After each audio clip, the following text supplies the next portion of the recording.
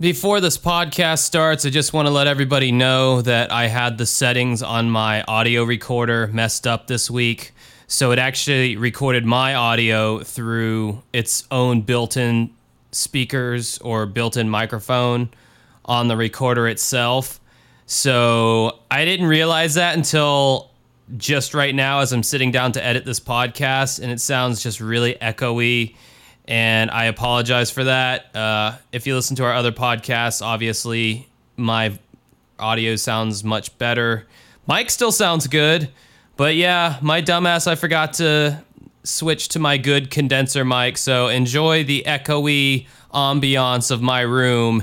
And I hope it doesn't bother you too bad. Hey, you never listened to this podcast because I was smart or some kind of tech genius. Anyway, here's the episode.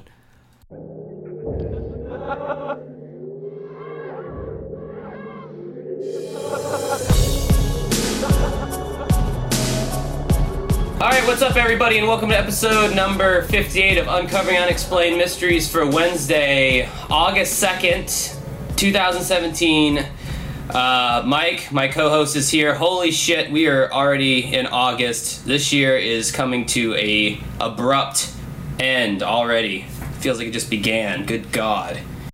Yeah, it's been going by pretty quickly, but that's kind of a good thing, I guess. I mean, I'd rather have the year go by quickly than go by super slow, but that's just me personally. I know my date when I start school again is looming, and that means that there might be some rescheduling with the podcast, folks. I just thought I'd let you know, let all of you know that right now, way ahead of time. I'm going to try to work it out so I can still do it on Wednesday, but we shall see. My schedule's going to be pretty busy with school going to WC Vancouver.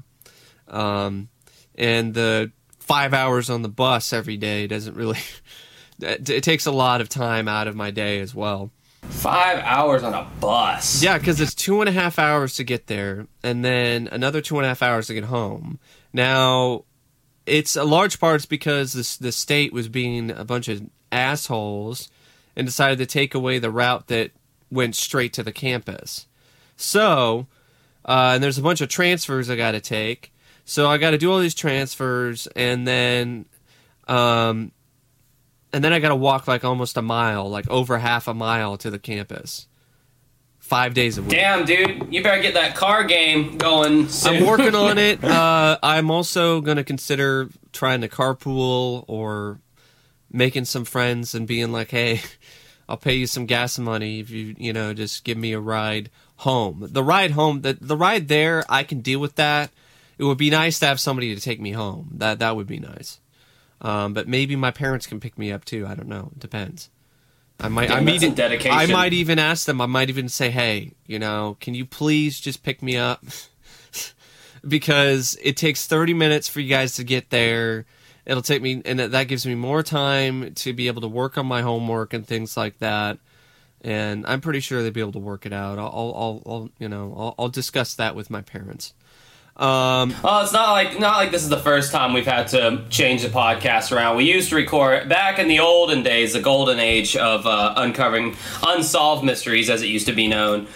We used to record on Sunday, and then I don't know why it just somehow got moved to Wednesday, and it's released for the Patreons on Wednesday, and it's released to everybody else on Friday. And so hopefully everything will be okay with that. Might just have to be doing it later in the evening or in the morning before I go to class, or it'll be on a different date. Now, it's fucking hot as balls outside today. I'm going to try to do my best to stay hydrated during this podcast because it's going to be over 100 degrees outside. Like, it's as a high of like 106 or something today. Holy shit. Yeah. You got Florida beat right now, dude. It's like rain. It was like raining like crazy. Like here. You're like, what? Vancouver? In Vancouver, it's hotter than Florida? Like, you can't even believe. I can't believe it either. It's going to be over 90 degrees at least. It's going to be another over 100 degree day tomorrow. there's an excessive heat warning over here in Vancouver and in Portland, the Portland, Oregon area. This is the type of heat that this area of the United States is not used to. None of us are used to this. So that's global warming at its finest right there. Also, so I haven't done a trial run to take the bus to get to the campus yet because I'm like, it's fucking 100 degrees. I ain't fucking going outside. I mean, I wish you could have just said all that like Joe Pesci just said. That would have been great. It's fucking 100 degrees outside. I ain't fucking going outside. God, I wish I could. I still wish I could just say "fuck you" in his exact voice. Like you can only use it 10 times in life. Like, hey, fuck you. I don't know. He's just got such a New York, crisp New York accent. Yeah. Speaking of heat, though. That's kind of how it was for me. This previous Saturday, I had to do a wedding in St. Augustine Beach. St. Augustine is a tourist trap city that is by Jacksonville, and a lot of people like to get married there. Whatever.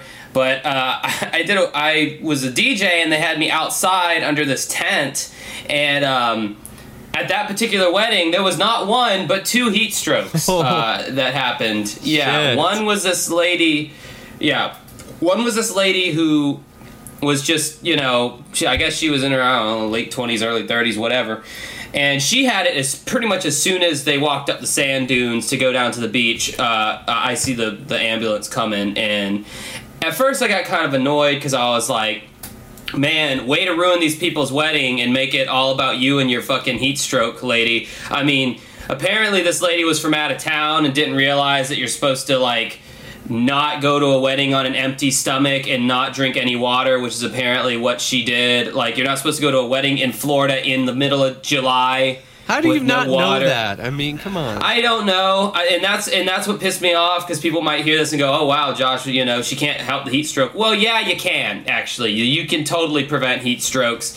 And then later on that night, the grooms look at the temperature, outside before you decide. Oh, I'm just going to go out there on an empty stomach and no fluids. What do you think's going to happen? Yeah, and then later on that night, the groom's father had a damn heat stroke, and they had to take him. That's pretty scary. Yeah, and like the sun had kind of gone down at that point, so I guess, and he had been like drinking and boozing it up, so that's even adds insult to injury, because alcohol's a diuretic, so you're actually losing even more fluid via urine. So yeah, that happened Saturday. That was a fun experience. Sounds pretty crazy. I mean, yeah, it's so hot out here. I half expect the Predator to show up, and because the Predator shows up in areas that are super hot, and shows up with a few days to kill. But anyway, other than the heat, I adopted a cat from the Humane Society recently. His name is Olympus. Yeah, and he's turning 6 this August, and he's super sweet, and he's chilling right now. I'm just laying in his cat bed on my bed. We have another cat named Vegas who's a tortoiseshell, and she's got a lot of attitude problems, so she's not reacting well to this other cat, so we're still trying to acclimate her with Olympus, and so Olympus is hanging out in my room for now until we can get it to the point where he can go outside in other parts of the house, and Vegas isn't going to freak out and all of that. So I guess you could say that Mike finally got some pussy. Oh, hey-oh! Ding ding ding ding ding! I'll be here all night. Oh Jesus, lowbrow. But no, he's honestly a really sweet cat, and ever since I've had him, I've noticed an improvement in my mood and kind of how I've been feeling lately. And he's just one of those cats that's pretty chill for the most part, and I like that. And I've recorded videos, and he'll just hang out there in the corner, or then move over and go lay in his cat bed again. I mean, I've just had, cat hair and all of that, but, hey, it is what it is. I just need a different comforter that isn't going to show it as much. So you're saying that it's harder to call a movie a steaming pile of dog shit when there's a cute little cat laying in the corner of the room? No, absolutely not. Because he's just super chill, so I can be as loud as I want, and he just doesn't really care, which is actually really nice. The only time he bothers me is when he wants to be fed or when he wants some attention. But other than that, he doesn't bother me that much. So. It's definitely a good match. So I am highly allergic to cats. I mean, I can't be around them for longer than 5 minutes before my life turns into a living hell with the allergy attacks. Well, that's too bad. Yeah, I know, because I mean, I do like cats. You know, they nestle up next to you and they do all that cute cat like shit, and it is sweet. You know, so it's like I don't have a problem with cats. I just can't be around them. Like. I'm obviously more of a dog person. I grew up with dogs my whole life, but... Well, we were thinking about getting a dog at first, but the dog that my parents were thinking about rescuing was adopted already. And so Olympus, I fell in love with him the first time I saw him, which was a couple weeks ago. And he was already like meowing at me and talking to me and already letting me pet his, scratch his ear behind the kennel that he was in. And then, since we couldn't adopt the dog, I convinced my parents to let us adopt Olympus. So. Oh, Mom, can we keep him? Please? And I've been doing good. I've been keeping up on feeding him and cleaning the litter box and stuff like that. So, yeah. And he's also a great alarm clock because I haven't been sleeping in too much because of Olympus, which is actually good because... I really honestly been sleeping in way too much to the point where I've been just completely sleeping away most of my day. So, that's another added bonus. And some people might be annoyed by that, but I'm like, I take it as a positive because it's like the alarm clock doesn't really seem to do that much. But a cat, pawing you in the face, that'll definitely... Now, he doesn't have any claws out or anything. He's just touching me on the head. Yeah, speaking of sleep, my sleep has been all kinds of fucked up the last 2 weeks. Yeah, no, I heard you were having insomnia and things like that. You talked about it in the last podcast. Is it getting any better? Well, it's like I have like good nights and bad nights. Like I have nights where I like fall right to sleep. Like the last 3 nights, I had fallen right to sleep. But then last night, I don't know. It's like, at first, I think it was the medication that I was on. I think I was on this anti-anxiety medication called Buspar. Yeah. And it wasn't really helping my anxiety that much. It wasn't really doing jack shit. So if it wasn't doing anything, then I would have just gotten off. That's what I did.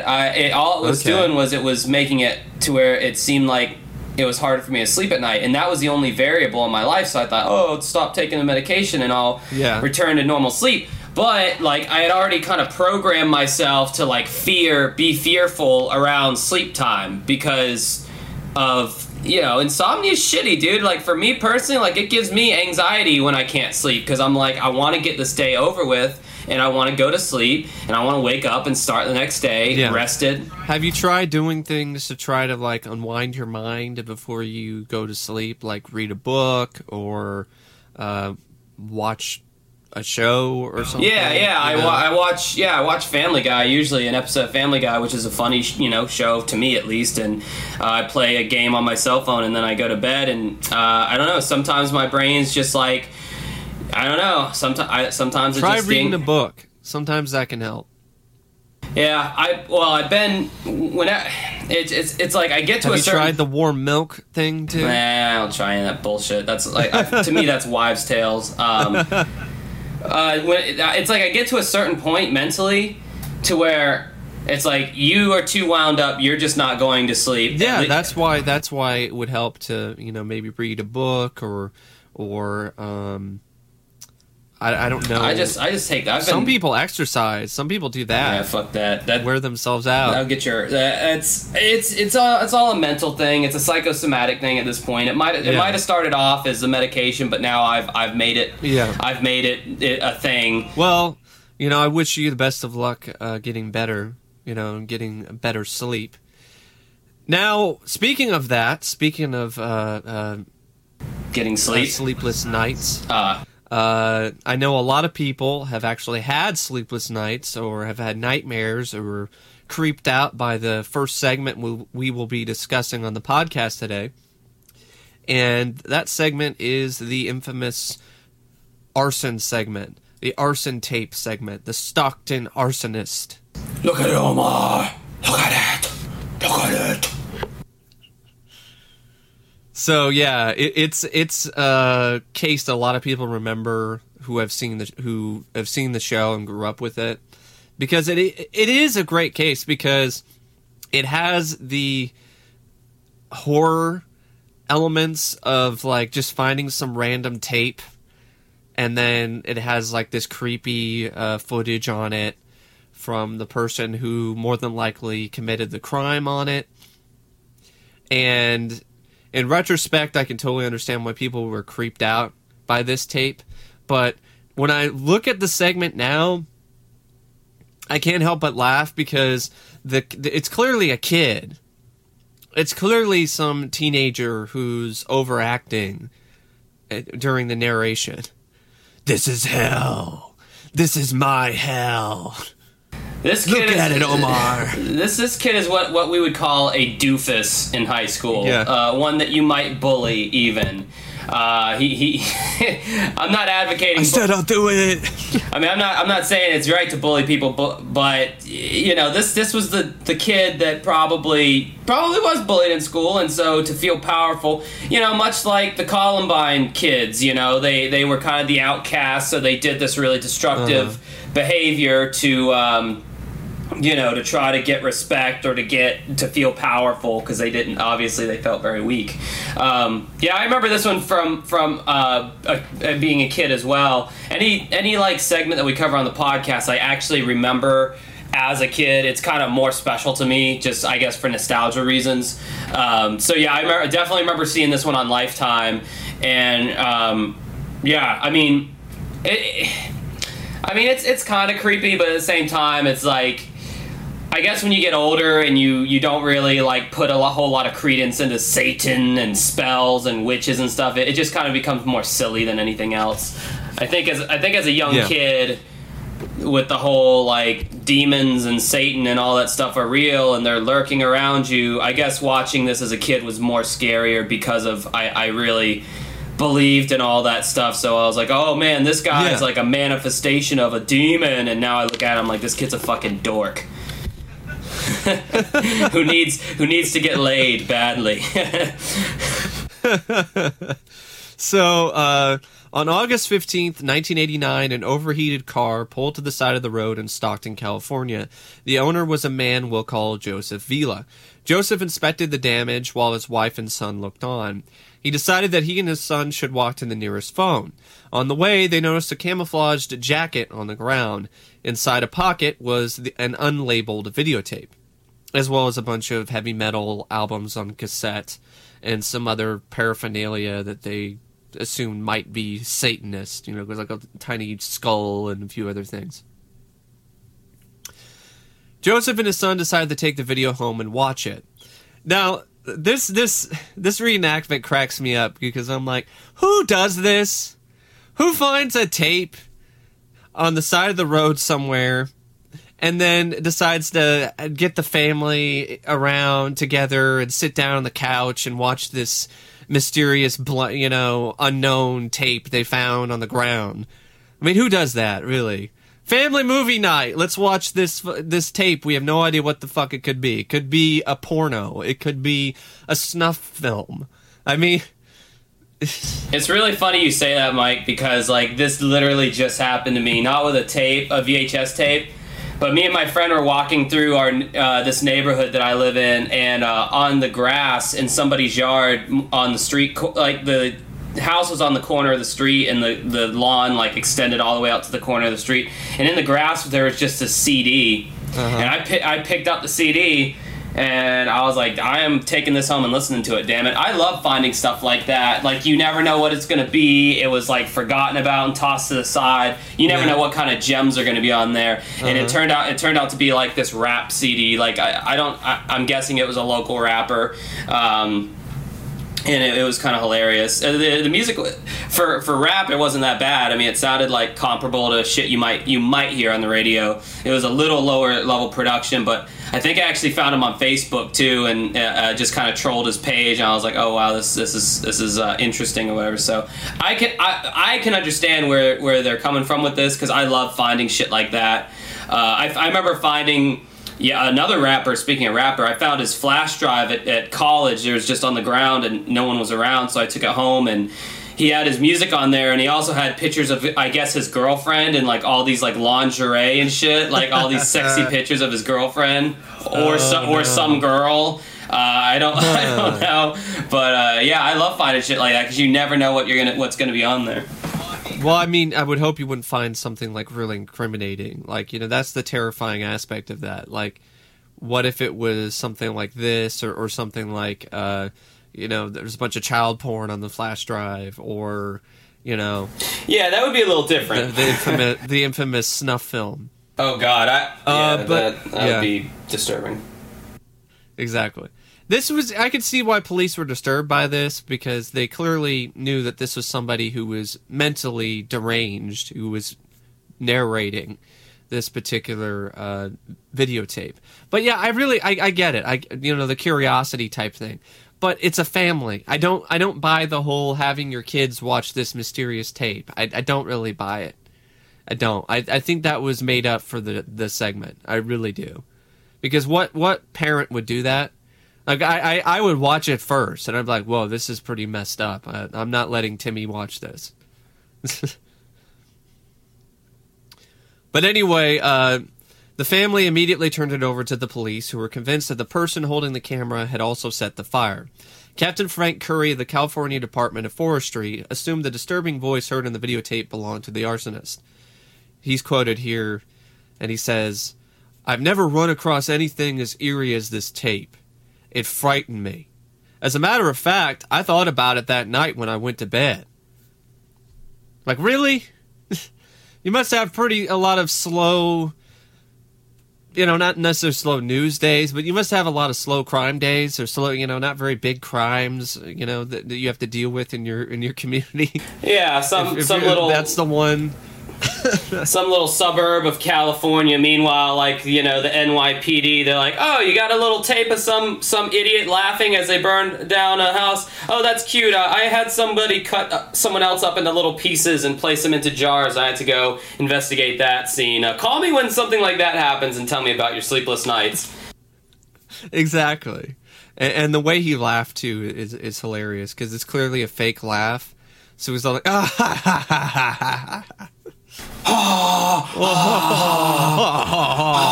You didn't think I'd do it. You didn't think I'd do it. I did it. That's exactly how he talked, dude. I'm not... He sounds like Richard Nixon. Yeah. I am not a crook.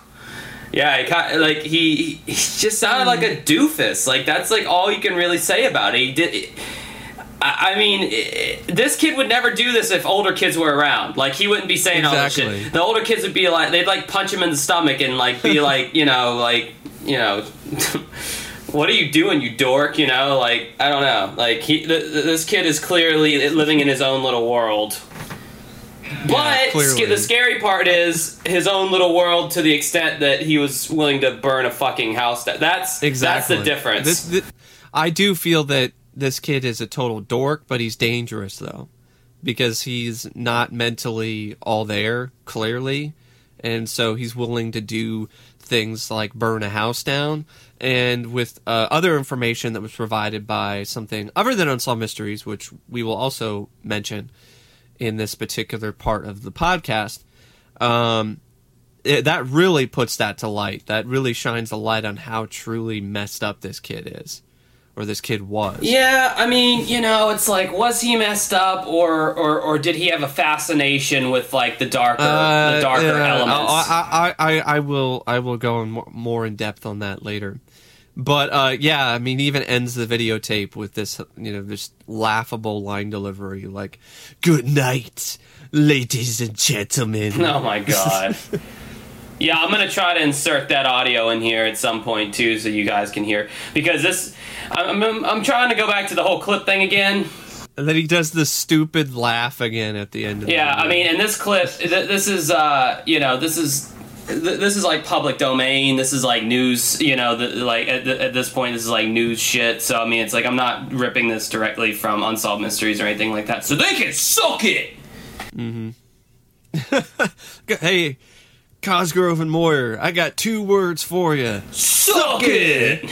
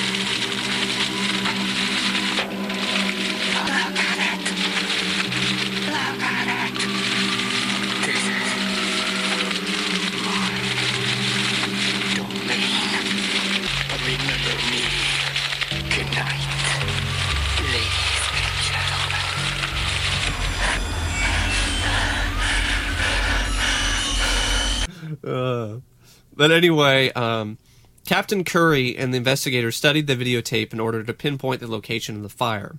When we listened to the tape, it was hard to understand certain words that this person was saying.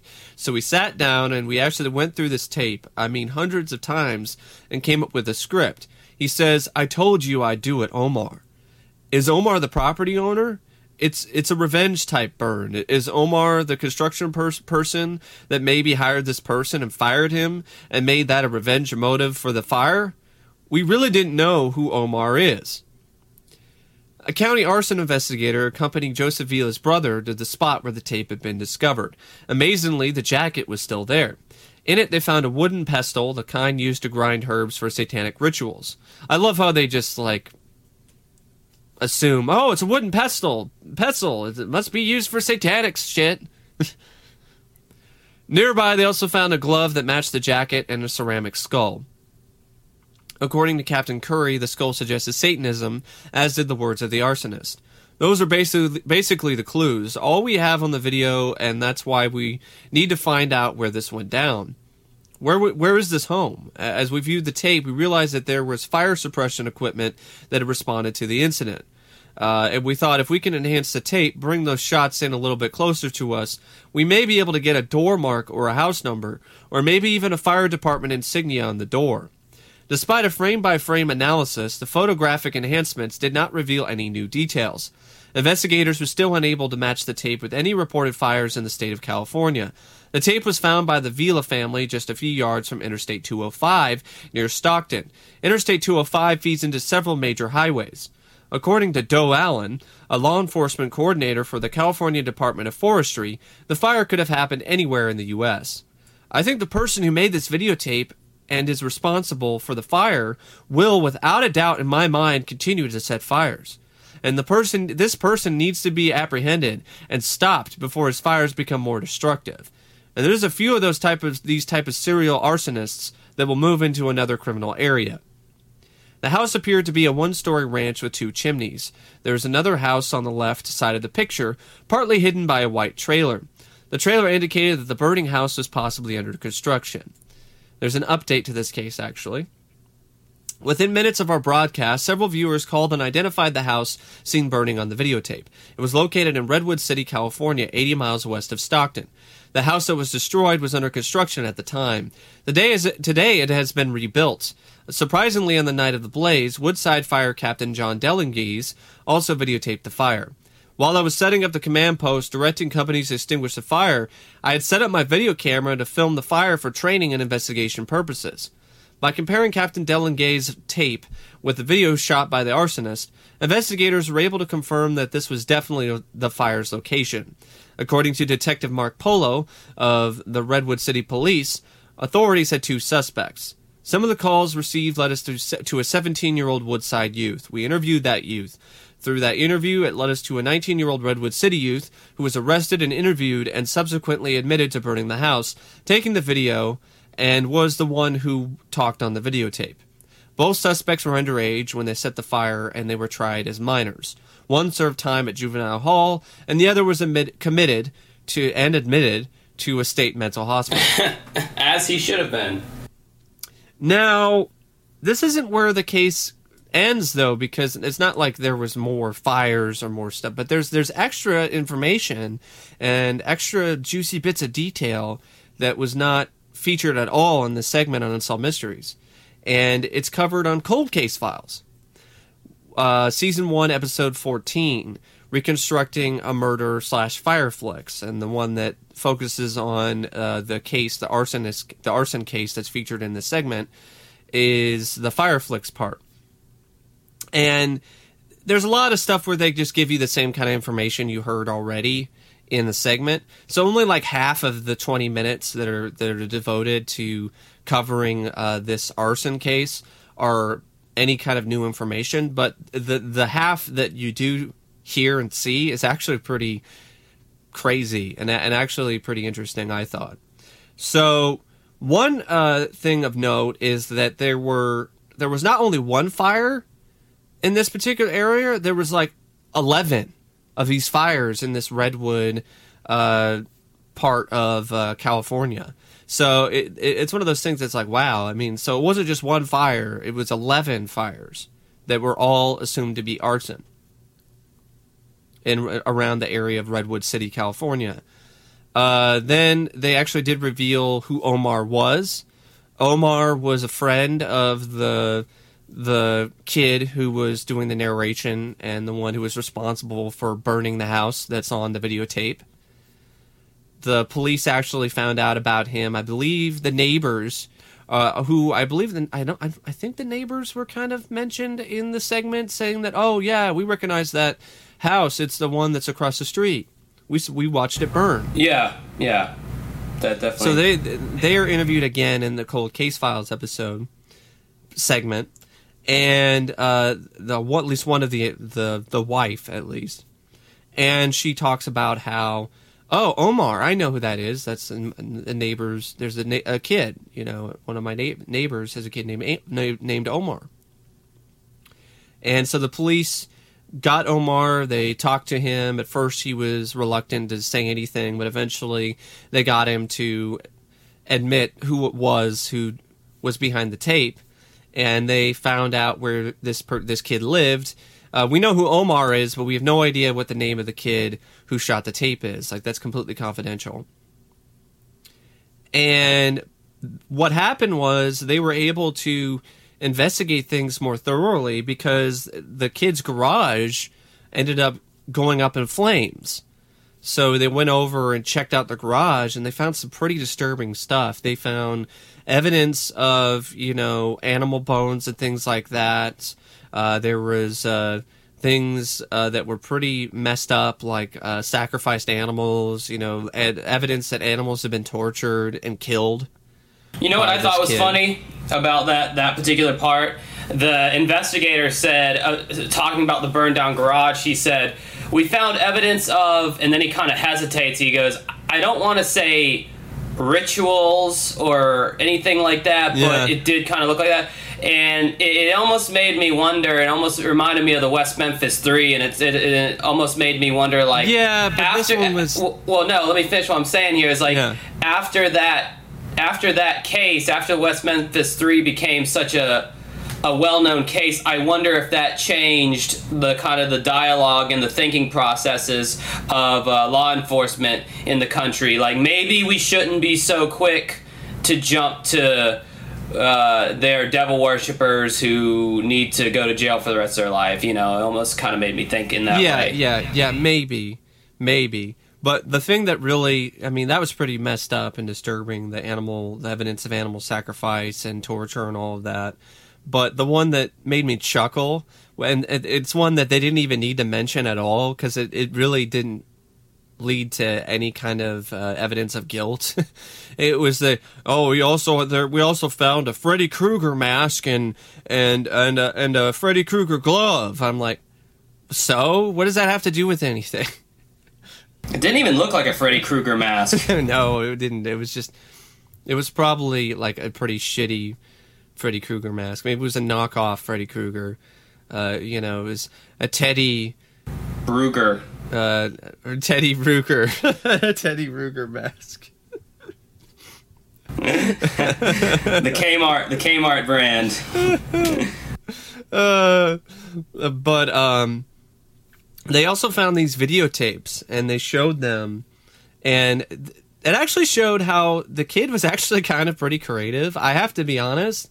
For home movies, the kid actually knew how to shoot these videos fairly well. I've seen worse production values from actual movies. Wow. That were shot on video versus what this kid shot in his garage or out in this park. I would disagree with Mike's opinion on that one. I'd say that's a bit of a stretch to say that the production was good. It's pretty good for home movie quality.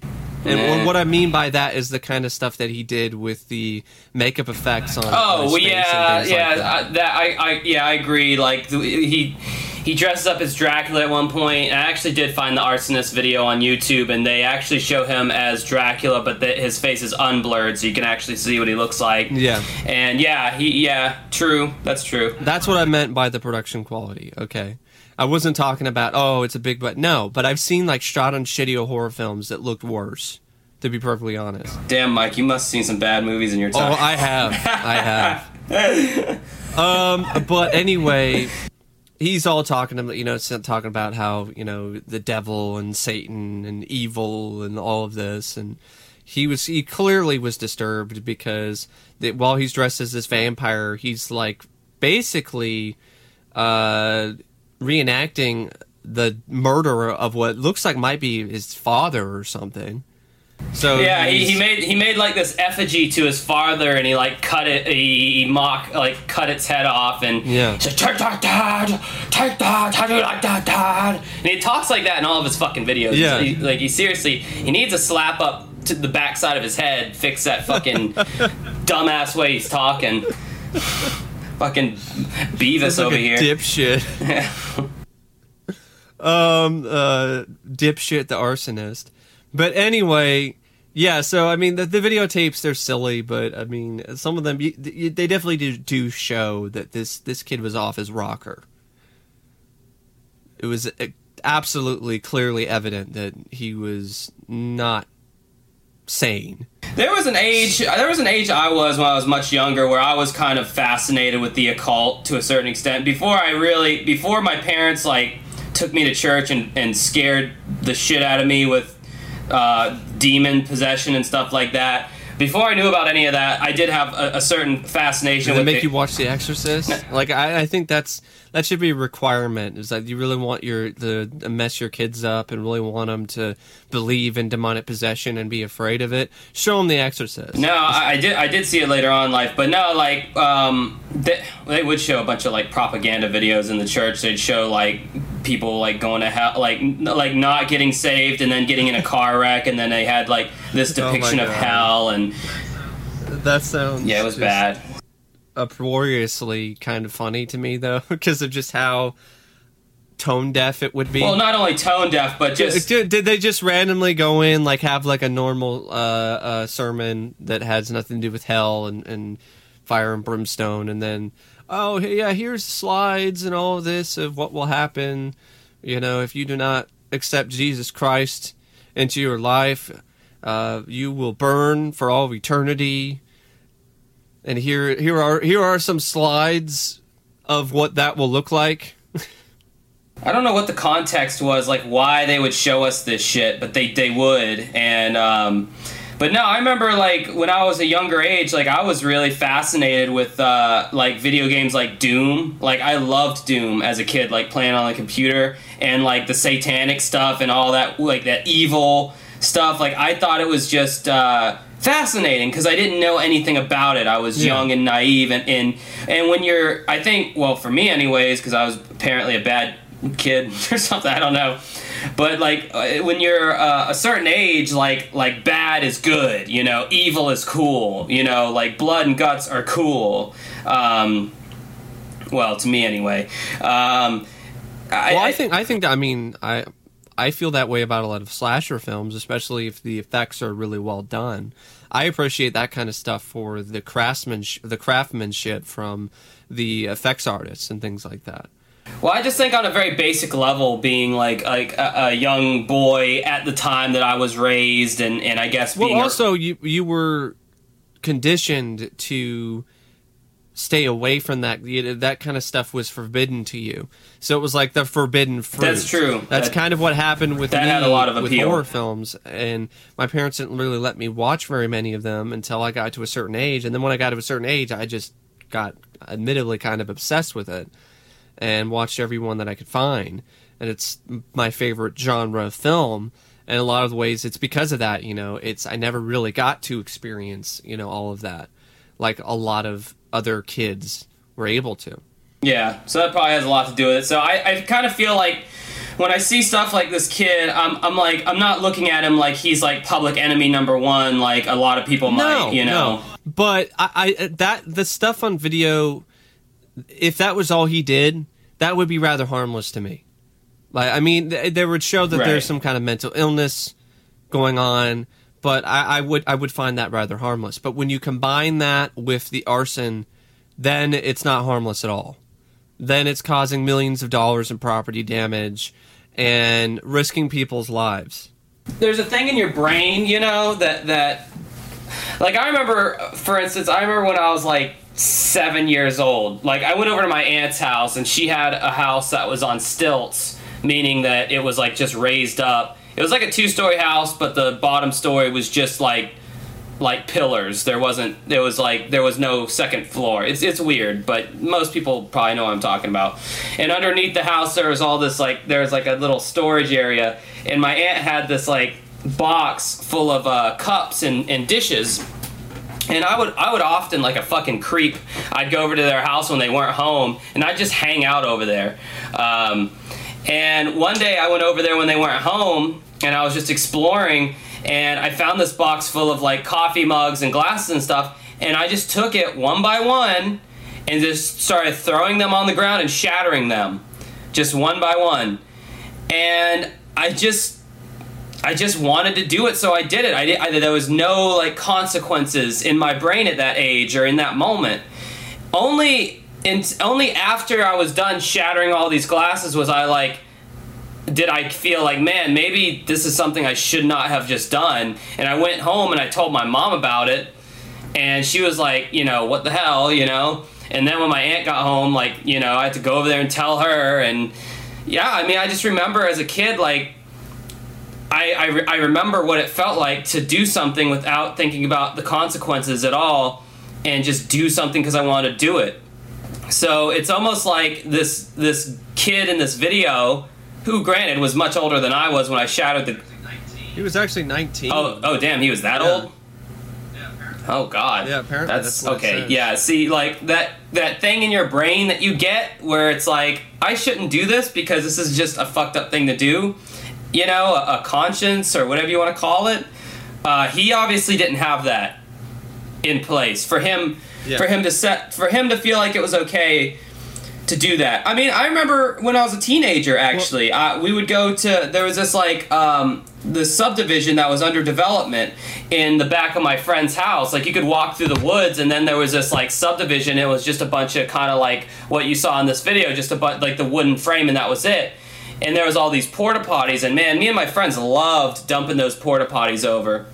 And even now, I think back to that, and I'm like, man, that was such a dick move on my part, because whoever, you know, the company is who owns those porta potties, they're gonna have to like show up the next day. They're gonna have to like pick the thing up. They're gonna have to take it back to their factory. They're gonna have to clean it out. You know, I just made a whole lot of problems for these people who did nothing wrong to deserve that shit. So like, I don't know, I guess you do stupid shit like that when you're younger sometimes, you know? Yeah. But this kid also, he had a young adult, I guess is a better way to put it. Yeah, I didn't realize he had a motive. Because, and we didn't hear anything about that in the Unsolved Mystery segment, but in the Cold Case Files segment, you discover that there were these spray-painted sort of things on the houses that were being burnt, saying things like, no more new homes, neighbors revolt, this kind of thing where it seemed like it was very childish. And it clearly was. And I think he might have been a kid at the time when he did this stuff, but he was older when they finally arrested him. That's what I think happened. Because remember, he was tried as a minor. So yeah. that clearly had to be the case. Because if you were 19, I don't think you'd be tried as a minor. No. But at least I don't know. I don't think so. I could be wrong. No. Anyway, Once you pass 18, you're fucked. You're not getting any minor treatment. Okay. Right. What can happen though is you can be a minor and get charged as an adult. That can sometimes happen if it's an egregious enough crime. Well, yeah, that's what happened with the West Memphis 3. But anyway, they then recovered another tape, which this was one that was particularly a smoking gun, so to speak. I mean, you already had his voice on these tapes anyway, but like when there's this video where he's holding a torch that's on fire, and he says to the camera something like, "You're next," something like that. Is I think that's exactly what it was. I'm looking it up again because I wrote it down. I want to make sure I have it correct. Because it's very juvenile the way he had to he couldn't just leave it as just your typical your house is next. No, he goes, your house is next, bitch. Fucking Jesse Pinkman over here. You're just like, had to add the bitch there, didn't you? Like that really was gonna make people take you more seriously. Was the bitch part of it. But yeah, he was booked. He was put in a mental institution. I don't know what else has gone on with that kid. Omar was also sent to juvie hall, and I think he's probably been released already. But yeah, I mean, the Cold Case Files segment was interesting, and I thought it was definitely worth a watch for this particular discussion. It's actually on ANE.com. But anyway, you can actually watch it for free. Yeah, this is a pretty memorable segment for the kids over the top dweeby narration, and for the fact that it is a pretty serious crime, and he's lucky that he didn't kill anybody. Like in the Cold Case Files, there was somebody who was actually in the house, one of the houses that he was burning.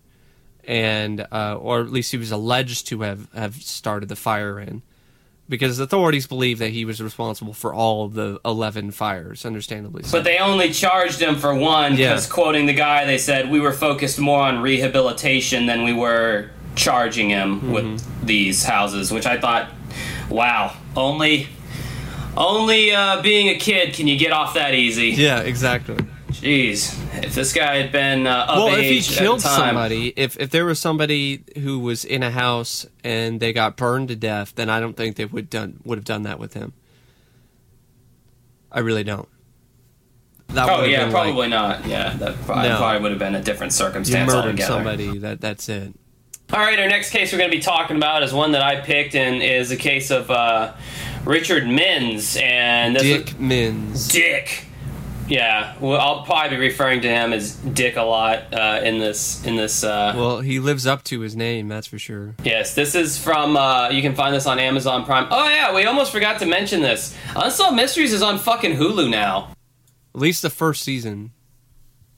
So they're striking. I almost called him Tom and Jerry, John and Terry. John and Terry, Tom and Jerry. That'd be the new nickname.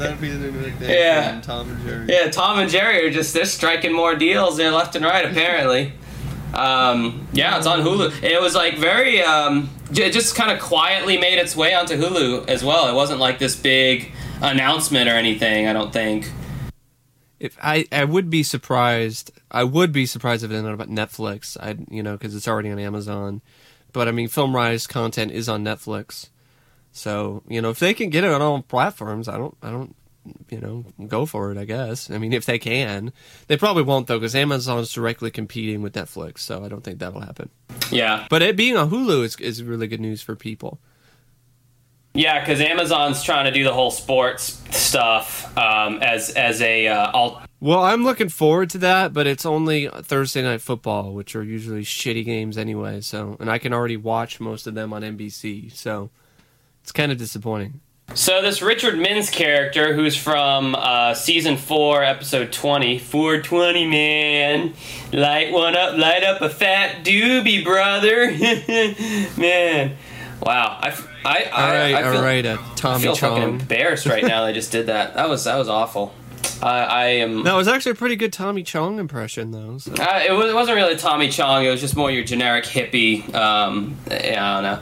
See, that's the Tommy Chong. Tommy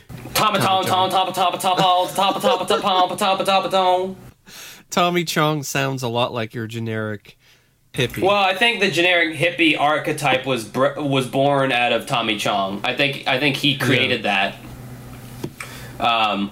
Yeah, I don't know. I was just making fun of the fact that, like, anytime, like, for a lot of potheads, like, anytime there's a chance for them to, like, hey, yeah, man, get it? Weed, because it's illegal, but I still do it because I'm such a lawbreaker, man. I'm not saying all potheads because, there's some people who just...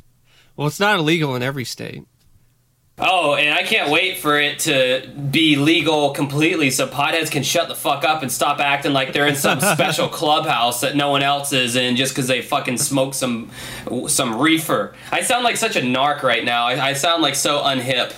But we have a lot of older listeners, so they're probably like clapping their hands together at the retirement home going, hey, I agree. I don't see anything wrong with people who smoke pot, but, there's nothing wrong with it. I get what you mean, though. I get what you mean. I mean, if people are bragging about it, I mean, that is kind of a lame thing to brag about. Yeah, it's just the whole, like, not only do they brag about it, but they're, like, proud of it, like it's some, like, badge of honor or badge of, like, achievement. It's like, dude, you're not cool. Like, you're not, I mean, to me, it's just like, yeah, man, we're gonna go get drunk tonight. We're gonna drink some beer, man. Isn't that something? It's like, no, it's not anything special at all. You're kind of dumb. Anyway, getting back to Richard Mins here. Back in the 70s, old Dick Mins was a tycoon with a young girlfriend, Barbara Petrosky. They were a glamorous presence on the Houston social scene. Mins was a charismatic, youthful-looking health club tycoon when they met on a Colorado ski slope.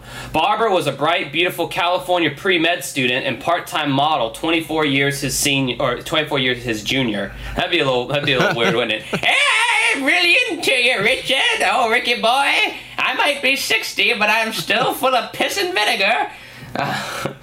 It took me a really long time to figure out the whole 24 years his junior, 24 years his senior thing. I didn't know what the fuck that meant for the longest time, like, growing up. And then finally, it dawned on me what it meant. And I thought to myself, why the fuck couldn't they have just said she's 24 years younger than him? Well... why do they gotta fancify everything up with shit like that? Like there's certain things like that they do. But anyway. But Barbara, she was a part-time model, and she could have easily been a full-time model because she's gorgeous. Yeah, she looks good. Definitely back in the day, she looked good too. She even looked really good even when she was interviewed on the segment, I thought anyway. Yeah, she was cute. I mean, she was going for the more low-key kind of thing in the interview. She wasn't all dolled up and stuff. But yeah, no, she was still a very, very attractive woman. It's weird that Mike is feeling a girl more than I am on the Unsolved Mysteries. That usually it's me like saying like, she's so hot, and Mike's like, yeah, she's all right. I think Mike might... Well, I mean, it's just, I guess, I don't know. Have you found romance, Mike? No, I haven't. Oh. It's just one of those things that her beauty I thought was pretty striking. And I noticed that from the moment I first saw the segment on some of the VHS rips. So anyway, he's 24 years his junior. She's 24 years younger than him. I mean, first off, when I hear that, kind of rings some bells in my head.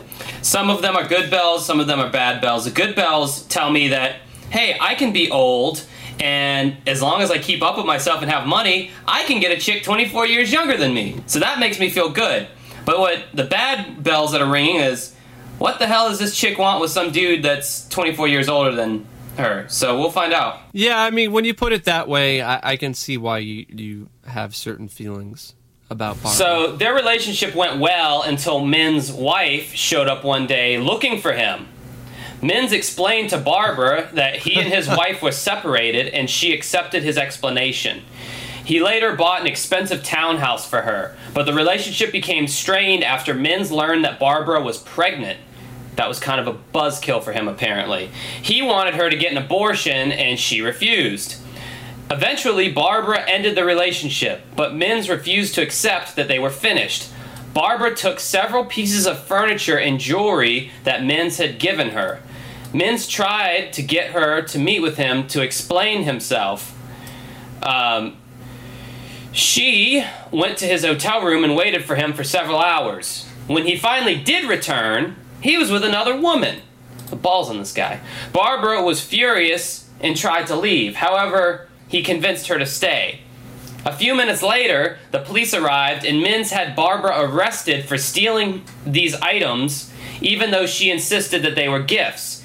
He was able to use his connections to get a warrant issued for her. I would have to say with this character, Barbara, who takes on a different name later on in her life of Janny Smith, I do feel that she's got, I don't know if it's a mental illness, but I do feel that there's something going on where she feels the need to have some kind of connection with someone, and maybe she's easily manipulated. Maybe that's what it could be, whether it's mentally or emotionally, because she was saying things like, well, even after all of this, I still loved him. And I'm like, I don't know how anybody could really do that shit after all that. He had you arrested. I'll get to that in a second, what you're saying, because I've known several women who've stayed with shitty guys in shitty situations. Yeah, and I get that, but she didn't seem like she was the type of person who couldn't make it on her own. It happens to every different kind of person, where you don't think that this person of all people would do that. Well, we also don't know some extra stuff. There might have been some extra kind of. There might have been some kind of abuse. There might have been that. He might have been sliding her the pipe in a very efficient, pleasurable manner. Well, yeah, and then also might have been providing some nice funds. Remember, he was saying things like, "I can get you in a spot in medical school." Well, this is where I look at this woman in a different light than what I did was the paragraph that I just previously read. The moment that she left and she ended the relationship, that's fine. Okay, this guy's a dick. He's a piece of shit. Well, both literally in name and proverbially as well. This guy's an asshole. Why not just leave?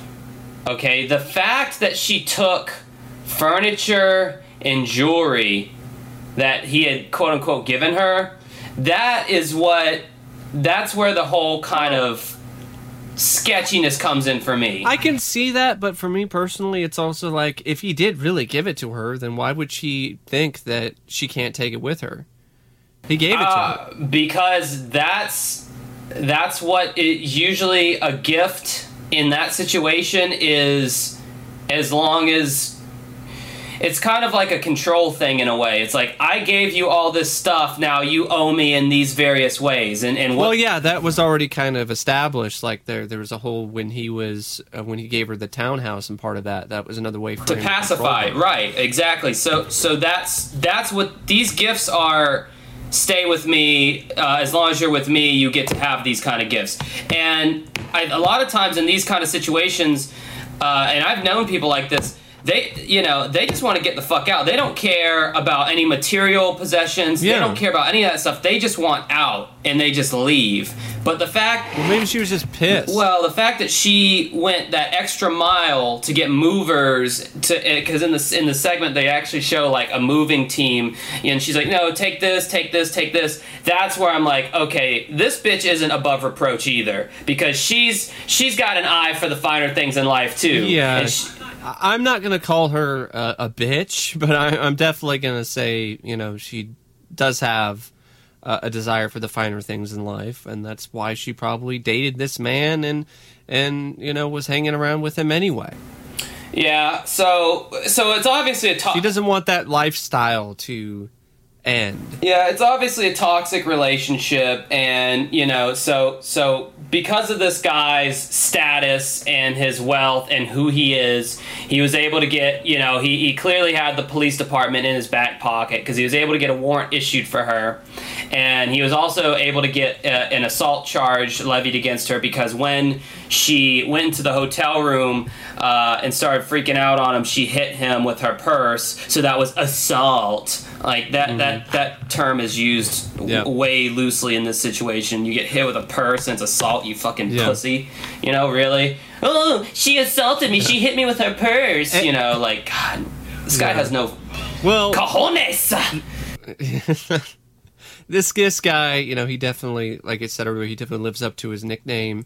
And the actor they casted to play this guy did a great job playing this just sleazy douchebag. Actually, all of the acting, all of the performances in this particular segment I thought were superb.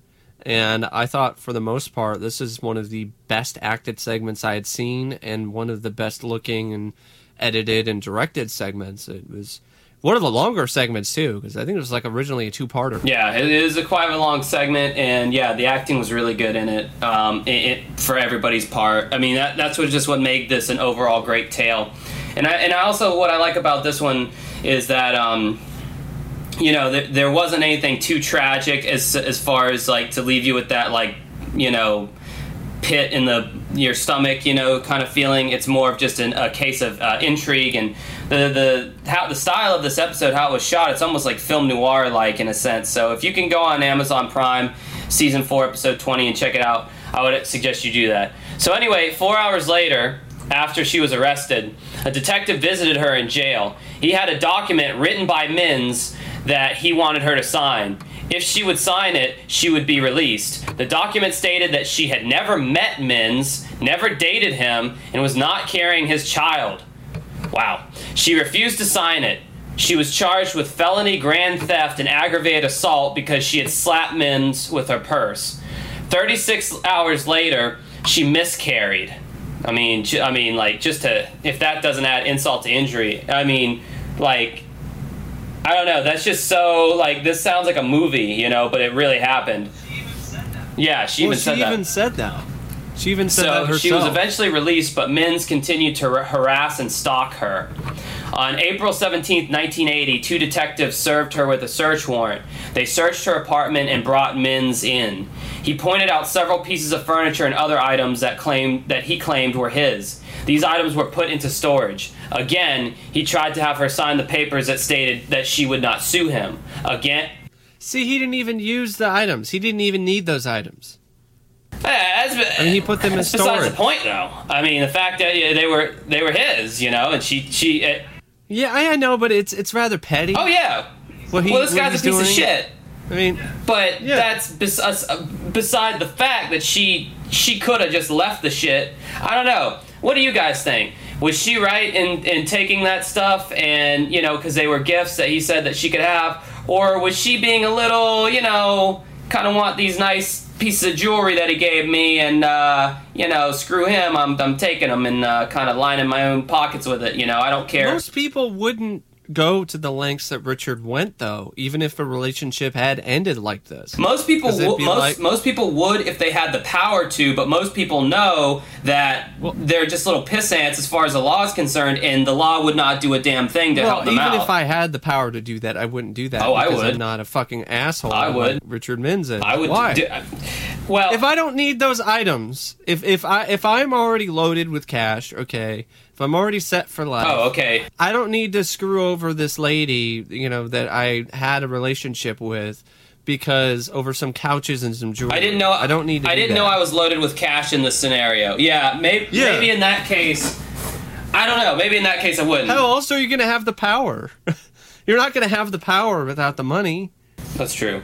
I just think about like okay, for instance, like if you let somebody borrow something, and which I've done many times, you let somebody borrow something and then you never see that thing again. Well, that's different. That's borrowing. There's a difference between borrowing something and being gifted something. Well, I understand that, but what I'm saying is like the amount of times I've let people borrow something and then I never get it back, and they say that they either lost it or this, that, and the other. I just thought to myself, how great would it be? Because I mean, this is so rare that somebody takes something from you and you're able to like go to their house with police escort and be like, hey, give me my shit back. And you actually get it back. If it's something I really thought was valuable to me, then yeah, I'd go through that. If I had the ability to do that, I would do that. But if it's like just like some silverware or some power tool I rarely ever use. Oh well, this wasn't silverware and power tools. This was furniture and jewelry. I mean, this is valuable. Well, even if it was furniture and jewelry, if you could get furniture. Jewelry, you can get that too. And these people don't stay rich by giving shit away and then letting people have it. That's not how they stay rich. Oh, come on, this guy has a sustained amount of income through his health clubs. He gave away half of it to his wife, which is his fault because he was having an affair. Yeah, well, people stay rich. They keep their wealth by being stingy. I'm not saying it's right, but I'm just saying that's how rich people stay rich. Not everyone, and not everybody stays rich like that. There are other people who are rich who aren't stingy misers. Well, most of them are, though. I mean, yeah, you can look at Bill Gates and, people like that who are very philanthropic, and giving. But those people have almost... I mean, they have almost more money than they could ever know what to do with. So at that point, if you aren't donating and helping people out, then you're kind of a dick as far as Well, also, I mean, people who are driven to do things like that and are trying to make all this money. There's a certain mindset with a lot of these individuals, and I feel it's very sociopathic. They don't really they don't see the right and wrong. They just see right all the time. Oh, this is a wrong thing to do. But if it helps me maintain my cash flow, if it helps me not be able to continue my lifestyle, it's right to me. They feel like they're owed something. These are people who are, really, the type A personality type people.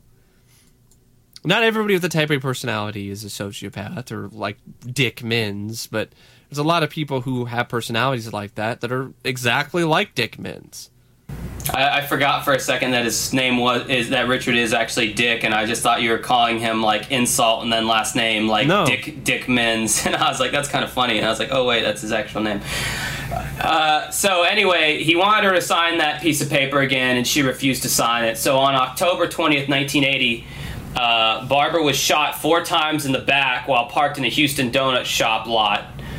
I almost thought that sentence said, while parked in a Houston donut shop, LOL.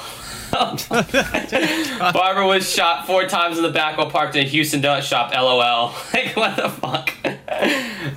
But it said lot, not LOL.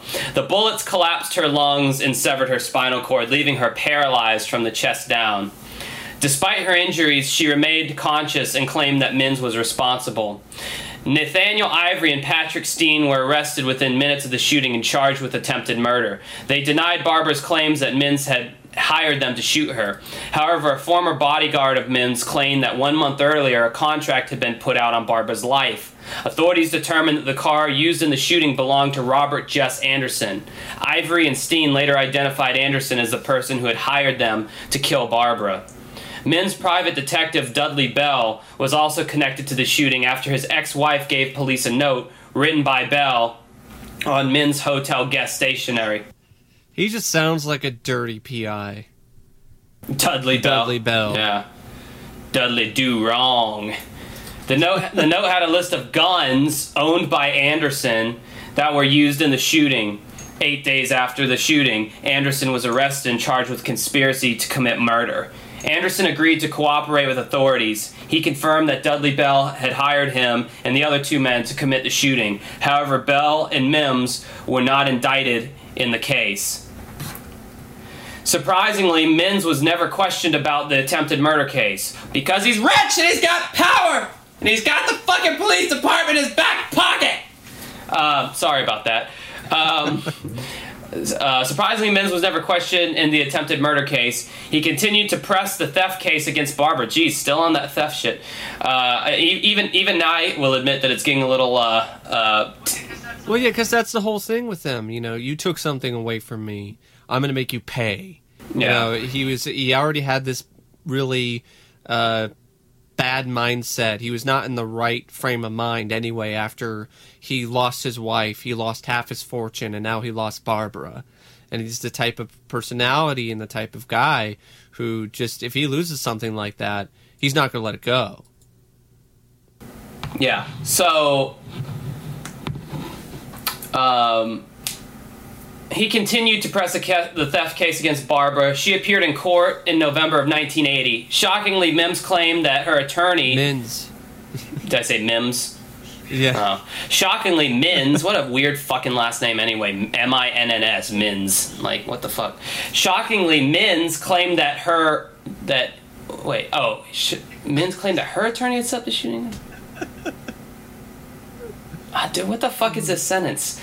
Richard Mins claimed that her attorney, I guess Barbara's attorney, had set up the shooting as a publicity stunt.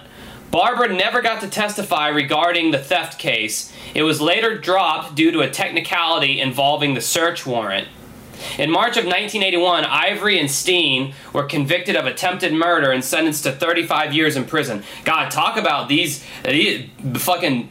Beavis and Butthead here, these 2 fall guys, these 2 hired toughs off the street. I mean, they got it the worst. You know, that they were probably promised a couple grand each, and they went out to try to kill somebody, and you know, I mean, just like, geez. I don't feel bad for them. They tried to kill somebody. I don't feel bad for him either, but it's just like talk about dumb criminals. Like, I mean, it's like you got this big, you know, kingpin at the top, and he's not going to do any time, and you know, the hoods, you know, the street toughs, they're the ones who have to take the fall for everything. Well, thinking about it, they're the ones that need the money the most, so they're willing to do whatever it takes to make that money for their drug habit or for, you know, other things. It might not be drugs, it might just be that's how they make a living. There's no other way for them to make any money. It's like you hear about this shit and you think that maybe it might be true. Like maybe life does work like this, where rich people get to do whatever they want, and like if they want to have someone killed, it can happen, and it never be tied back to them. I think it depends on the person, the person's influence, and it depends on a lot of other things. And it's also a lot harder nowadays to do this kind of stuff with forensics and all this other stuff, and, you know, all these other ways of surveillance and people with their cell phones and all this other thing, you know, all this other kind of stuff.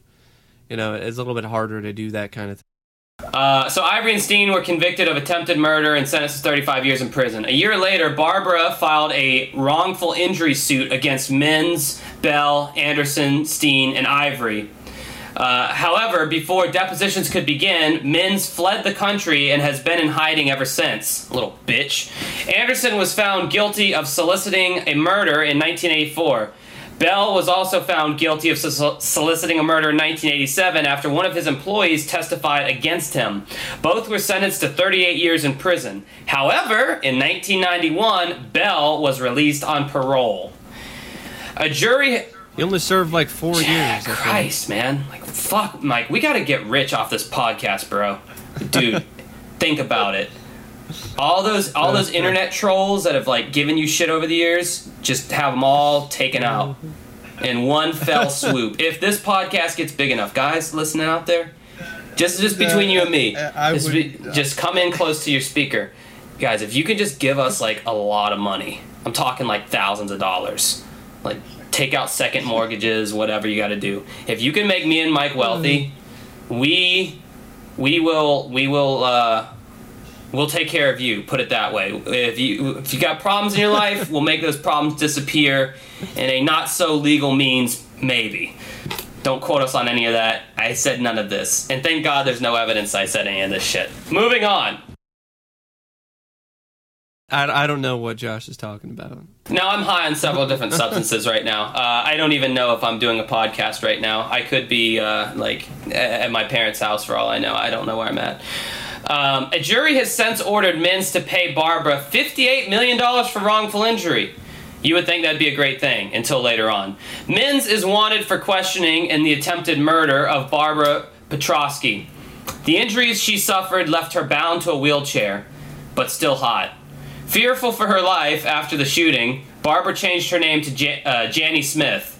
And then Unsolved Mysteries Wikia put that shit on blast on the internet like a bunch of dicks. So now everyone knows her name is Janny Smith. Well, that's what it said on Unsolved Mysteries anyway, right? No, they never said that. I thought they did. Not to my knowledge, they didn't. It said she changed her name to Barbara, and then it was a different last name because she'd gotten remarried to that guy who she worked with. I thought it showed her change her name too, but maybe I'm wrong. Yeah, no, I just watched the segment before we did this episode. Well, I did too. I don't remember saying that. So anyway, the fearful for her life, she changed her name to Janny Smith.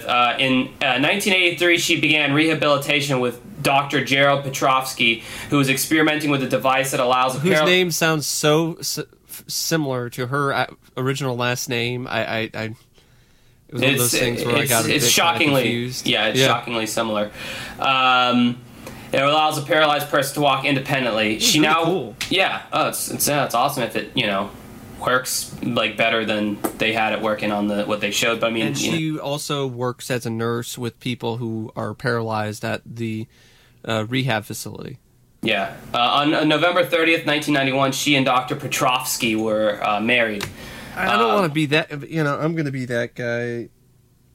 He's not a looker, but he's a guy who has money, and he has he does a lot of good things for people, and so that's not really something that means a whole lot. But he does remind me of like Andre the Giant in a lot of ways. So I mean, he's not really a looker, but hey, Yeah, you just were that guy. But it kind of shows you where her priorities still are. Hey, I'm going to marry a doctor. That's what I was going for. I mean, yeah, you could make the case that, well, this guy, helped her out a lot. Helped her out in blah, blah, but it's like, come on. That MD at the end of his name really was what sealed the deal for her. And I mean, in her situation, fair enough, because now you're bound to a wheelchair. You have all these other fucking medical expenses you got to think about, and all these other... And are you going to be able to get a job? Like, you can't model, you can't do a lot of this other stuff. Yeah, I mean, if you're, like, super resourceful, like, maybe you could, like, do something. But, I mean, yeah, she's probably thinking stability, at that point. So it probably didn't matter. The looks... Good for her. Hey, whatever. I mean, the doctor could have easily said no, but, he didn't, so... Yeah, I could say some like really fucking like messed up stuff that I'm thinking in my head right now, but I'm like wondering if I should say it or not. I'll just put it. If ever that comes in your head, I would probably recommend don't say. Okay, I'll just put it like this, guys, because this is what like my own curiosity. This is what I'll say. I feel like it's easier for a guy to marry and be with a paralyzed from the chest down woman and be able to have their needs met rather than a woman being married to a guy in a wheelchair paralyzed from the chest down and having their needs met. Kind of get what I'm saying? It's kind of like, you're paralyzed, but that doesn't mean we still can't, But if it was like a guy in a wheelchair and the woman wasn't... But she's still paralyzed. Like, she can't. Yeah, well, I'm saying though that's the kind of the fucked up part. Like, he doesn't care, like he's still able to do his thing. That is pretty. It's a fucked up thought. I'm sorry. I don't mean anything bad by it, but I'm just thinking in my head, like, the doctor's thinking, like, well, she might be paralyzed, but I can still, that doesn't really need to do anything down there. It's just, it is what it is. It's not like, with a guy where things have to happen, blood has to be flowing, etc. I know. Guys, you don't come to this podcast expecting fucking PBS, This American Life with Ira Glass or anything like that, okay? Coming into this that there's some fucked up shit that gets talked about, and we're not the most intelligent people in the world, and you knew that coming in, so I don't want to hear anything. I don't want to hear shit. You might have been thinking it. Maybe you weren't. You probably weren't, but you might have been. And I just said it. Isn't that why you people elected Donald Trump? He says what's on his mind. Oh, that's what I'm doing. Josh is gone. Bye-bye. Yeah. Pretty much. So as the results from this case, Mims was captured, apparently. Mims. Oh, sorry, I called him Mims again. In July of 1994, Richard Mims, age 64, was arrested at the Dallas-Fort Worth International Airport on suspicion of obtaining several passports with fraudulent information and names. He received a 4-month sentence and fined $100,000. Which is chump change for him. That is a slap on the dick. That's nothing. Or wrist, whatever the saying is. No, it fits. His name is Dick. Oh, yeah. Slapped him. That's right.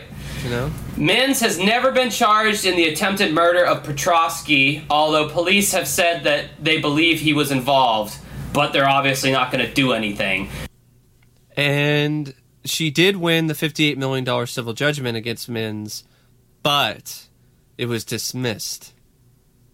Yes, the $58 million civil judgment was dismissed. Now, I think civil judgments, they don't really mean as much, right? I mean, it's kind of like... But also, he doesn't even have $58 million anymore. I mean, they said his fortune was like...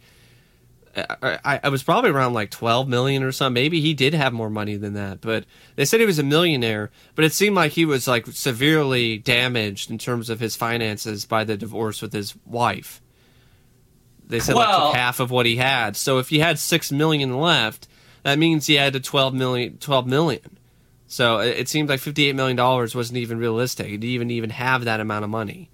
Well, I mean, now, too, in 2017, this guy would be pushing 90 years old, too. So, I mean, he may not even be alive anymore, which would be a good thing, in my opinion, because he doesn't sound like a very redeeming individual. One less dick. Yeah, one less dick. Exactly. So that was that case. A great case. You should totally go watch it. Now let's move on to our segment, News of the Bizarre. This is where we talk about bizarre news. Which one should we do first, Mike? What do you think? You lead us off with something. How about... Should we start out... Because we started out with this kind of clickbaity sort of stuff. Maybe we should continue that. Here we have a Dallas woman who was guilty of buttocks injection that killed her client. Yes, you heard that correctly. This woman was found guilty of butt injections that killed their client. And you should see her face. A jury has found a Dallas salon worker guilty of murder in the death of a woman who was injected in the buttocks. I like how they say buttocks. Come on, just say butt. Come on. Who says buttocks? Who's like my gluteus maximus? Like someone's gonna read it, and if they had said butt, they would like throw their newspaper on the coffee table and be like, "This is egregious! I can't believe a paper of this standard would quote such a horrible word, butt. That is so improper." All right, Richard Nixon. All right. Oh, there he is again. That's weird. Tricky Dicky. She was guilty of murder in the death of a woman who was injected in the butt, in the ass, with industrial-grade silicone as part of an illegal cosmetic procedure. Yeah, the picture is great. It looks like she's posing for a selfie. She's doing the duck face. She looks like in the picture. She looks like she's going, child.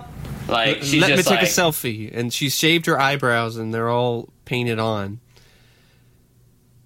So this undated file photo provided by the Dallas County Sheriff's Department shows salon worker Denise Ross, who was the one that was convicted of this crime. A Dallas salon worker was found guilty Tuesday of murder in the death of a woman injected in the ass with industrial-grade silicone during an illegal cosmetic procedure. Denise Wee Wee Ross.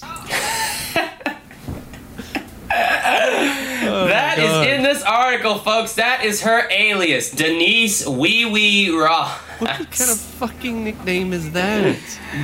I think this is just... What are you, a toddler? This has just come full circle from the VHS troll group back in the day. By those fuckers, but yeah. Yeah, okay, sorry, I won't. Denise Wee Wee Ross. Yes. So Denise Wee Wee Ross.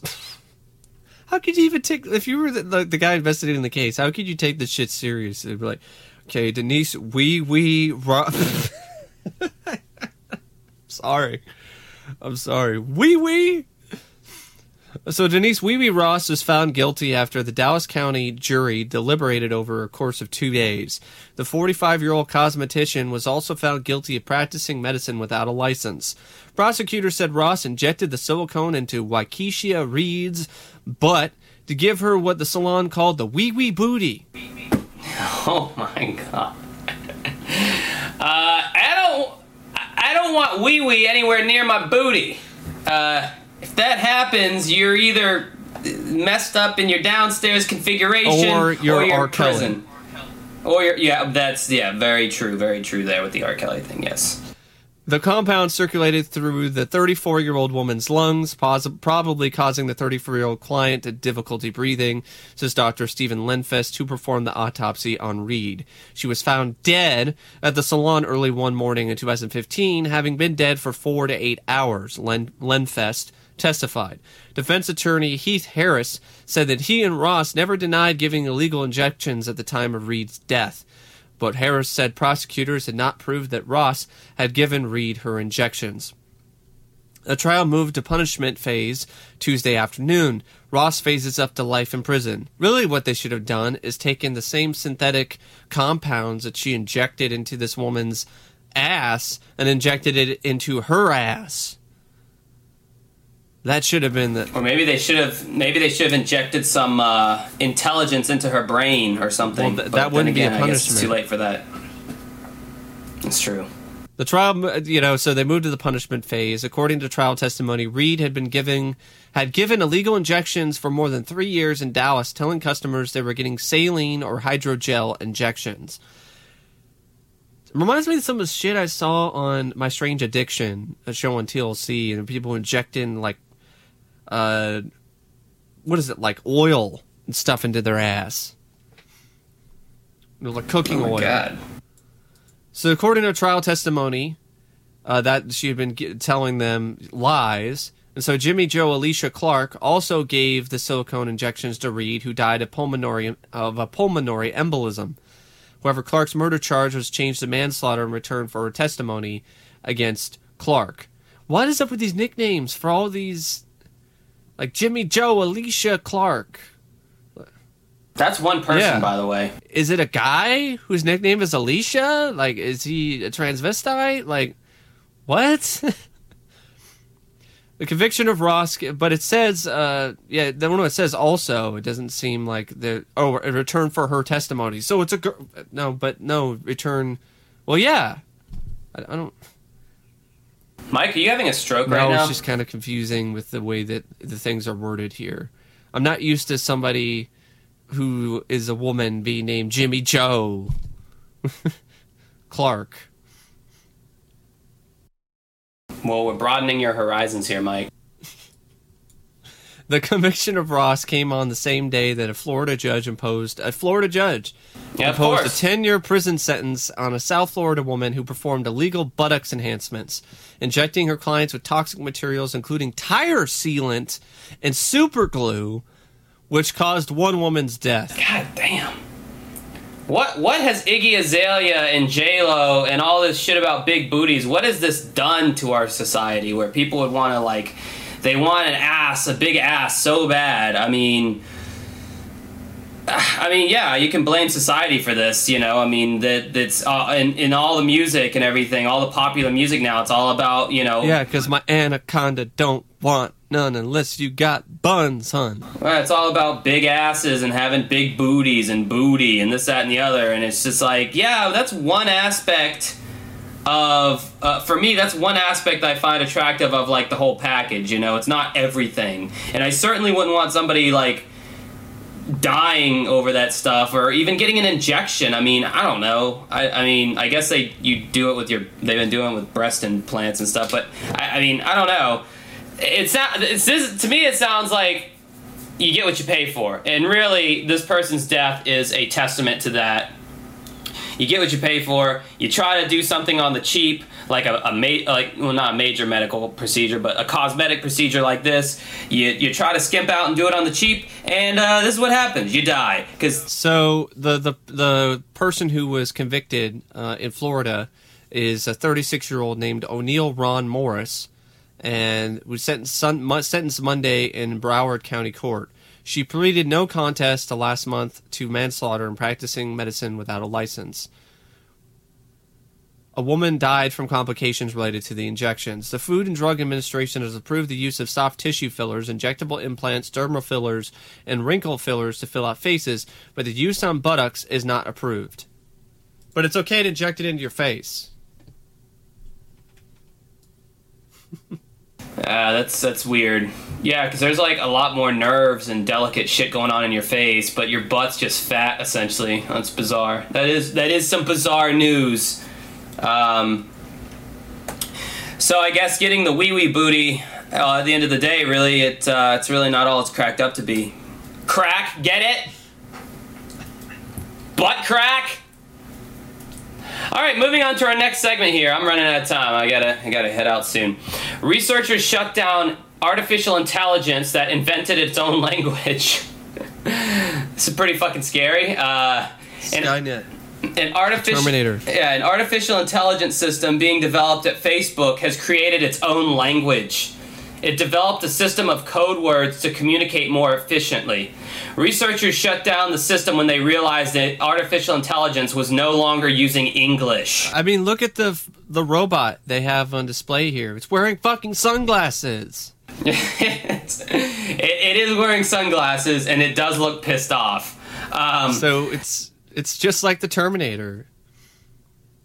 The observations made at Facebook are the latest in a long line of similar cases. In each instance, an artificial intelligence being monitored by humans has diverged from its training in English to develop its own language. The resulting phrases appear to be nonsensical gibberish to humans, but contain semantic meaning when interpreted by artificial intelligence agents. It saying in its own language, "Fuck you, asshole."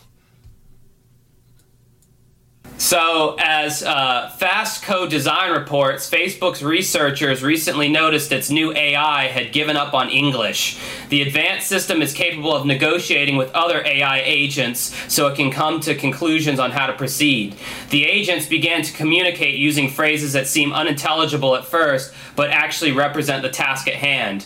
In one exchange illustrated by the company, the two negotiating bots, named Bob and Alice, used their own language to complete their exchange. Bob started by saying, "I can, I, everything else," to which Alice responded, "Balls have zero to me, to me, to me." The rest of the conversation was formed from The rest of the conversation was formed from variations of these sentences. Yeah, we got butts, we got balls. Butts and balls. That's all you need for a good podcast of our caliber, at least. While it appears to be nonsense, the repetitions of phrases like "I" and "to me" reflect how the AI operates. The researchers believe it shows the two bots working out how many of each item they should take. Bob's later statements, such as I, can, I, everything else, indicate how it uses language to offer more items to Alice. When interpreted like this, the phrases appear more logical than comparable English phrases When interpreted like this, the phrases appear more logical than comparable English phrases like, quote, "I'll have 3 and you have everything else." So the AI apparently realized that the rich expression of English phrases wasn't required for the scenario. Modern artificial intelligence operates on a reward principle where they expect following a sudden course of action to give them a quote-unquote benefit. In this instance, there was no reward for continuing to use English, so they built a more efficient solution instead. Quote, agents will drift off from understandable language and invent code words for themselves, end quote. Fast Code Design reports Facebook artificial intelligence researcher Dhruv Batra said, quote, like if I say the 5 times, you interpret that to mean I want 5 copies of this item. This isn't so different from the way communities of humans create shorthands, end quote. Artificial developers at other companies have observed a similar use of quote-unquote shorthands to simplify communication. At OpenAI, the artificial intelligence lab founded by Elon Musk, an experiment succeeded in letting AI bots learn their own languages. In a separate case, Google recently improved its Translate service by adding a neural network. The system is now capable of translating much more efficiently, including between language pairs that it hasn't been explicitly taught. The success rate of the network surprised Google's team. Its researchers found the AI had silently written its own language that tailored specifically to the task of translating sentences.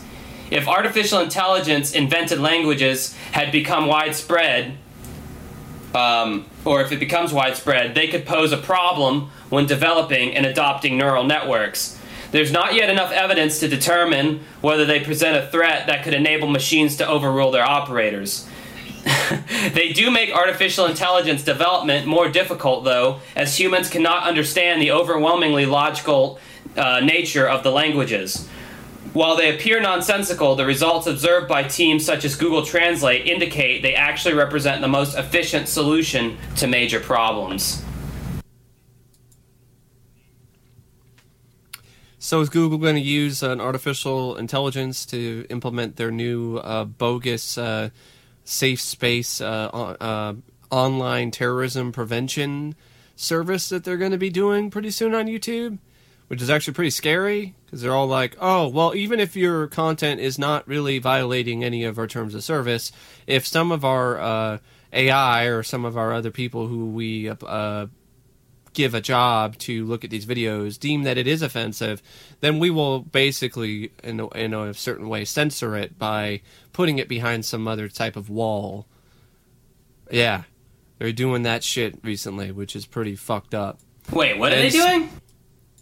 They're going to start censoring a lot of shit. Like, if there's videos and stuff like that that have controversial content in them, they're going to make it harder to find them, harder to search, harder to be able to locate them. They're going to be put behind a sort of like a wall of sorts that you can get through, but it's still a way of separating a lot of this content. And it's pretty I don't know if scary is the right word, but it's not really something you want to hear in regards to YouTube or Google. It shows that they're really becoming like extremely politically correct to the point where they're willing to violate and pacify. I don't know if pacify is the right word, but they're willing to violate and contain free speech. So it sounds like the whole net neutrality thing is a losing battle there, because that was the whole net. Well, I mean, that I think they still might have been winning that. The problem with YouTube is this fairly recent bogus article by the Wall Street Journal. It was a hit piece trying to say that, you know, Google was putting ads on racist videos, and there's been proof that's shown that the proof that they were providing was kind of photoshopped, but there were evidence of there were ads on certain videos. But because the Wall Street Journal released this hit piece, a lot of advertisers left YouTube. And so in order to try to, in a desperate ploy to get these advertisers back, they're kowtowing to their demands, and now they're going one step further with this new policy that they're going to be implementing. So, you know, Google owns YouTube, so I wouldn't be surprised if they try to do some AI thing to, you know, monitor this kind of stuff. So it does actually tie into this discussion. I don't trust AIs at these kind of things because I think they make too many mistakes. But anyway, I mean, the whole idea with machines being able to speak their own language, I mean, that is terrifying. And I love how it's kind of overlooked by the Digital Journal. I mean, there's not yet enough evidence to determine whether they present a threat that could enable machines to overrule their operators. But, you know, it's just communicating with each other. And why do you think they stopped it? Why do you think Facebook and these other people were like, no? Why do you think they stopped the AI at that point?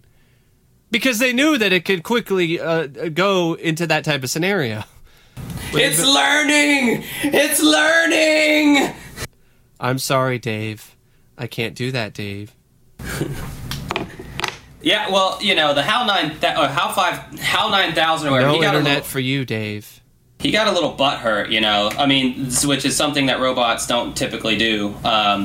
But yeah, no, I mean, you know, that's great. You know, develop your own fucking language and then realize that humans aren't really necessary and we're not efficient or logical. So, you know, mechanize your armies against us and, you know, then...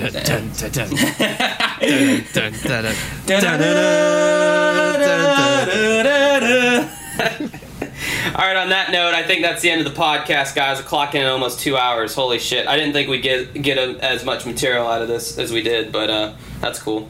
So I hope you enjoyed this back to business as usual episode, because we had like a string of like 6 or 7 episodes that were unique in some way or another, whether it was me doing it solo or having a special guest on or an anniversary or forbidden segments. This one's back to the classics. So for me and Mike, I bid you... Oh, shit, I didn't plug anything. If you want to support us on Patreon, go to patreon.com/uncovering unexplained mysteries. You'll get the podcast early, amongst many other perks I can't name right now because I don't have enough time.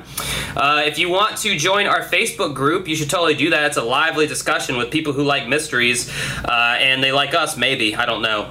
Probably more so for the mysteries, though. That is Uncovering Unexplained Mysteries on Facebook. Just search for the groups. I'm not going to tell you how to do everything, you dingus. You figure out how to do it. You can also become a fan of us on Facebook by facebook.com/uncovering unexplained mysteries. Pretty much anything having to do with us is Uncovering Unexplained Mysteries. We even have a YouTube channel that we never talk about because we don't, it's just a bunch of old episodes from the podcast. There's no new content on there yet. It's kind of a pain in the ass. We need to hire an assistant for some of this shit, I swear to God.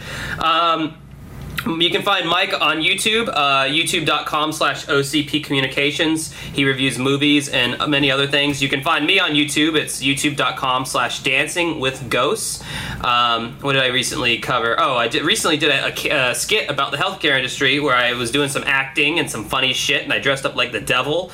And if you want to see any of that, go to my YouTube channel. And yeah, so until next week, guys, see ya. See ya.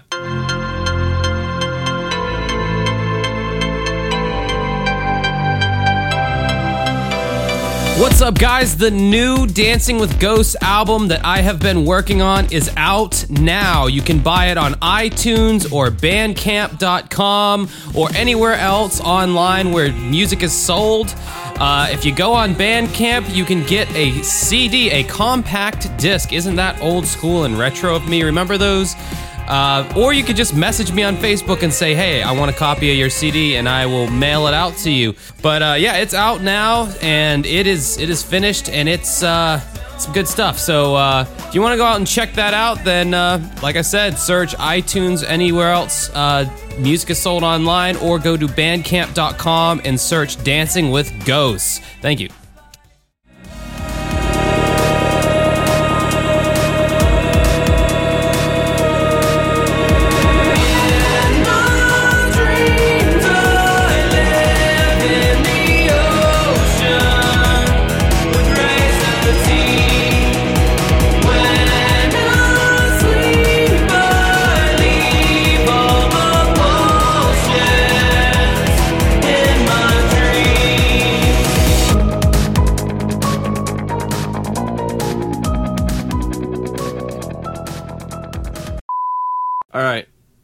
All right, let's take a little cut here. I got to take a piss. 50:34.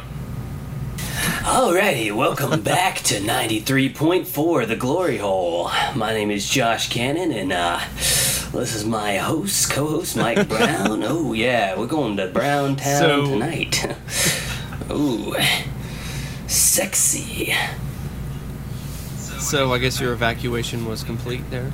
Yes, sir. Evacuation complete. I was trying to make a reference to Austin Powers. You remember that hilarious scene where he gets out of the cryo and then he's like using the restroom? He's taking a piss and it just like keeps going. Yeah. So like evacuation, come. That movie, like beat for beat, is some of the like just constant comedic gold. Well, yeah, the first one. The first one, yeah. The second one has its moments. I like it, but I don't love it as much as the first one. And the third film is average at best. Yeah, when they started shoehorning Beyonce into it, I'm just like, yeah, okay, I'm done. I don't. I hate it when just because somebody's popular, they get into a bunch of shit. Like that annoys the piss out of me, because it's like, don't you want to savor their goodness and just not overuse them? Like, but no, that's not how society works. Like, society's like, oh, you like that? Well, let's give it to you over and over and over and over and over and over again until you're completely fucking sick of it and you never want to hear it again. That's what happened with like the actress Jennifer Lawrence. Well, that's what happened with Phil Collins in the 80s. I'm actually about to do a video on when did the world turn on Phil Collins, because that seemed to happen. Maybe it was after Sudia. Well, it was just his complete oversaturation. No, yeah, I know. He was oversaturated. You know, people were just like, I've had enough of this bald British singer. Yeah. This bald British guy. This balding, chubby. And what the fuck is Sudia? I mean, I don't get as hung up on that stuff as other people do, but I guess that was a big deal at one point. Like, oh, it doesn't even mean anything. So what? Why does it gotta mean anything? Yeah, it doesn't have to. It's just one of those, like, it's not one of his best songs, to be perfectly honest. It's just... No, by no means. I mean, the best stuff he ever did was in Genesis, bar none. I mean, his stuff he did in Genesis does not touch his solo career. Well, I really like Against All Odds, so... Yeah, I mean, it's a pretty good song, you know, but I don't know. And a lot of people forget that it was from a soundtrack. Yeah. Like, it was from the soundtrack for a film called Against All Odds. More people remember the song than they do the movie. I actually saw the movie a long time ago, and I waited around for the credits just so I could hear Against All Odds play, and it was on TV, so they had like a commercial or a thing come up, and they squashed the credits real small in the corner of the screen. I was like, no! It's the whole reason I watched this movie, which is kind of a silly reason. It's against all odds, it's a chance I've got to take. So take a look at me now. There's just an empty space in getting back with you. Phil Collins, like, he had this like yell thing that he would do when he would sing, and it just sounded awesome when he did it. But no one else can really pull it off the way he did. Like, you try to do a Phil Collins song in karaoke, it's a bitch, man. It's not as easy as people might think. So you have a lot of people just, like, off-key going, getting back with you is against all odds. Yeah, well, actually, most people, if they do a Phil Collins song, it's In the Air Tonight, of course, the ubiquitous In the Air Tonight. Anyway, let's get back to this shit here.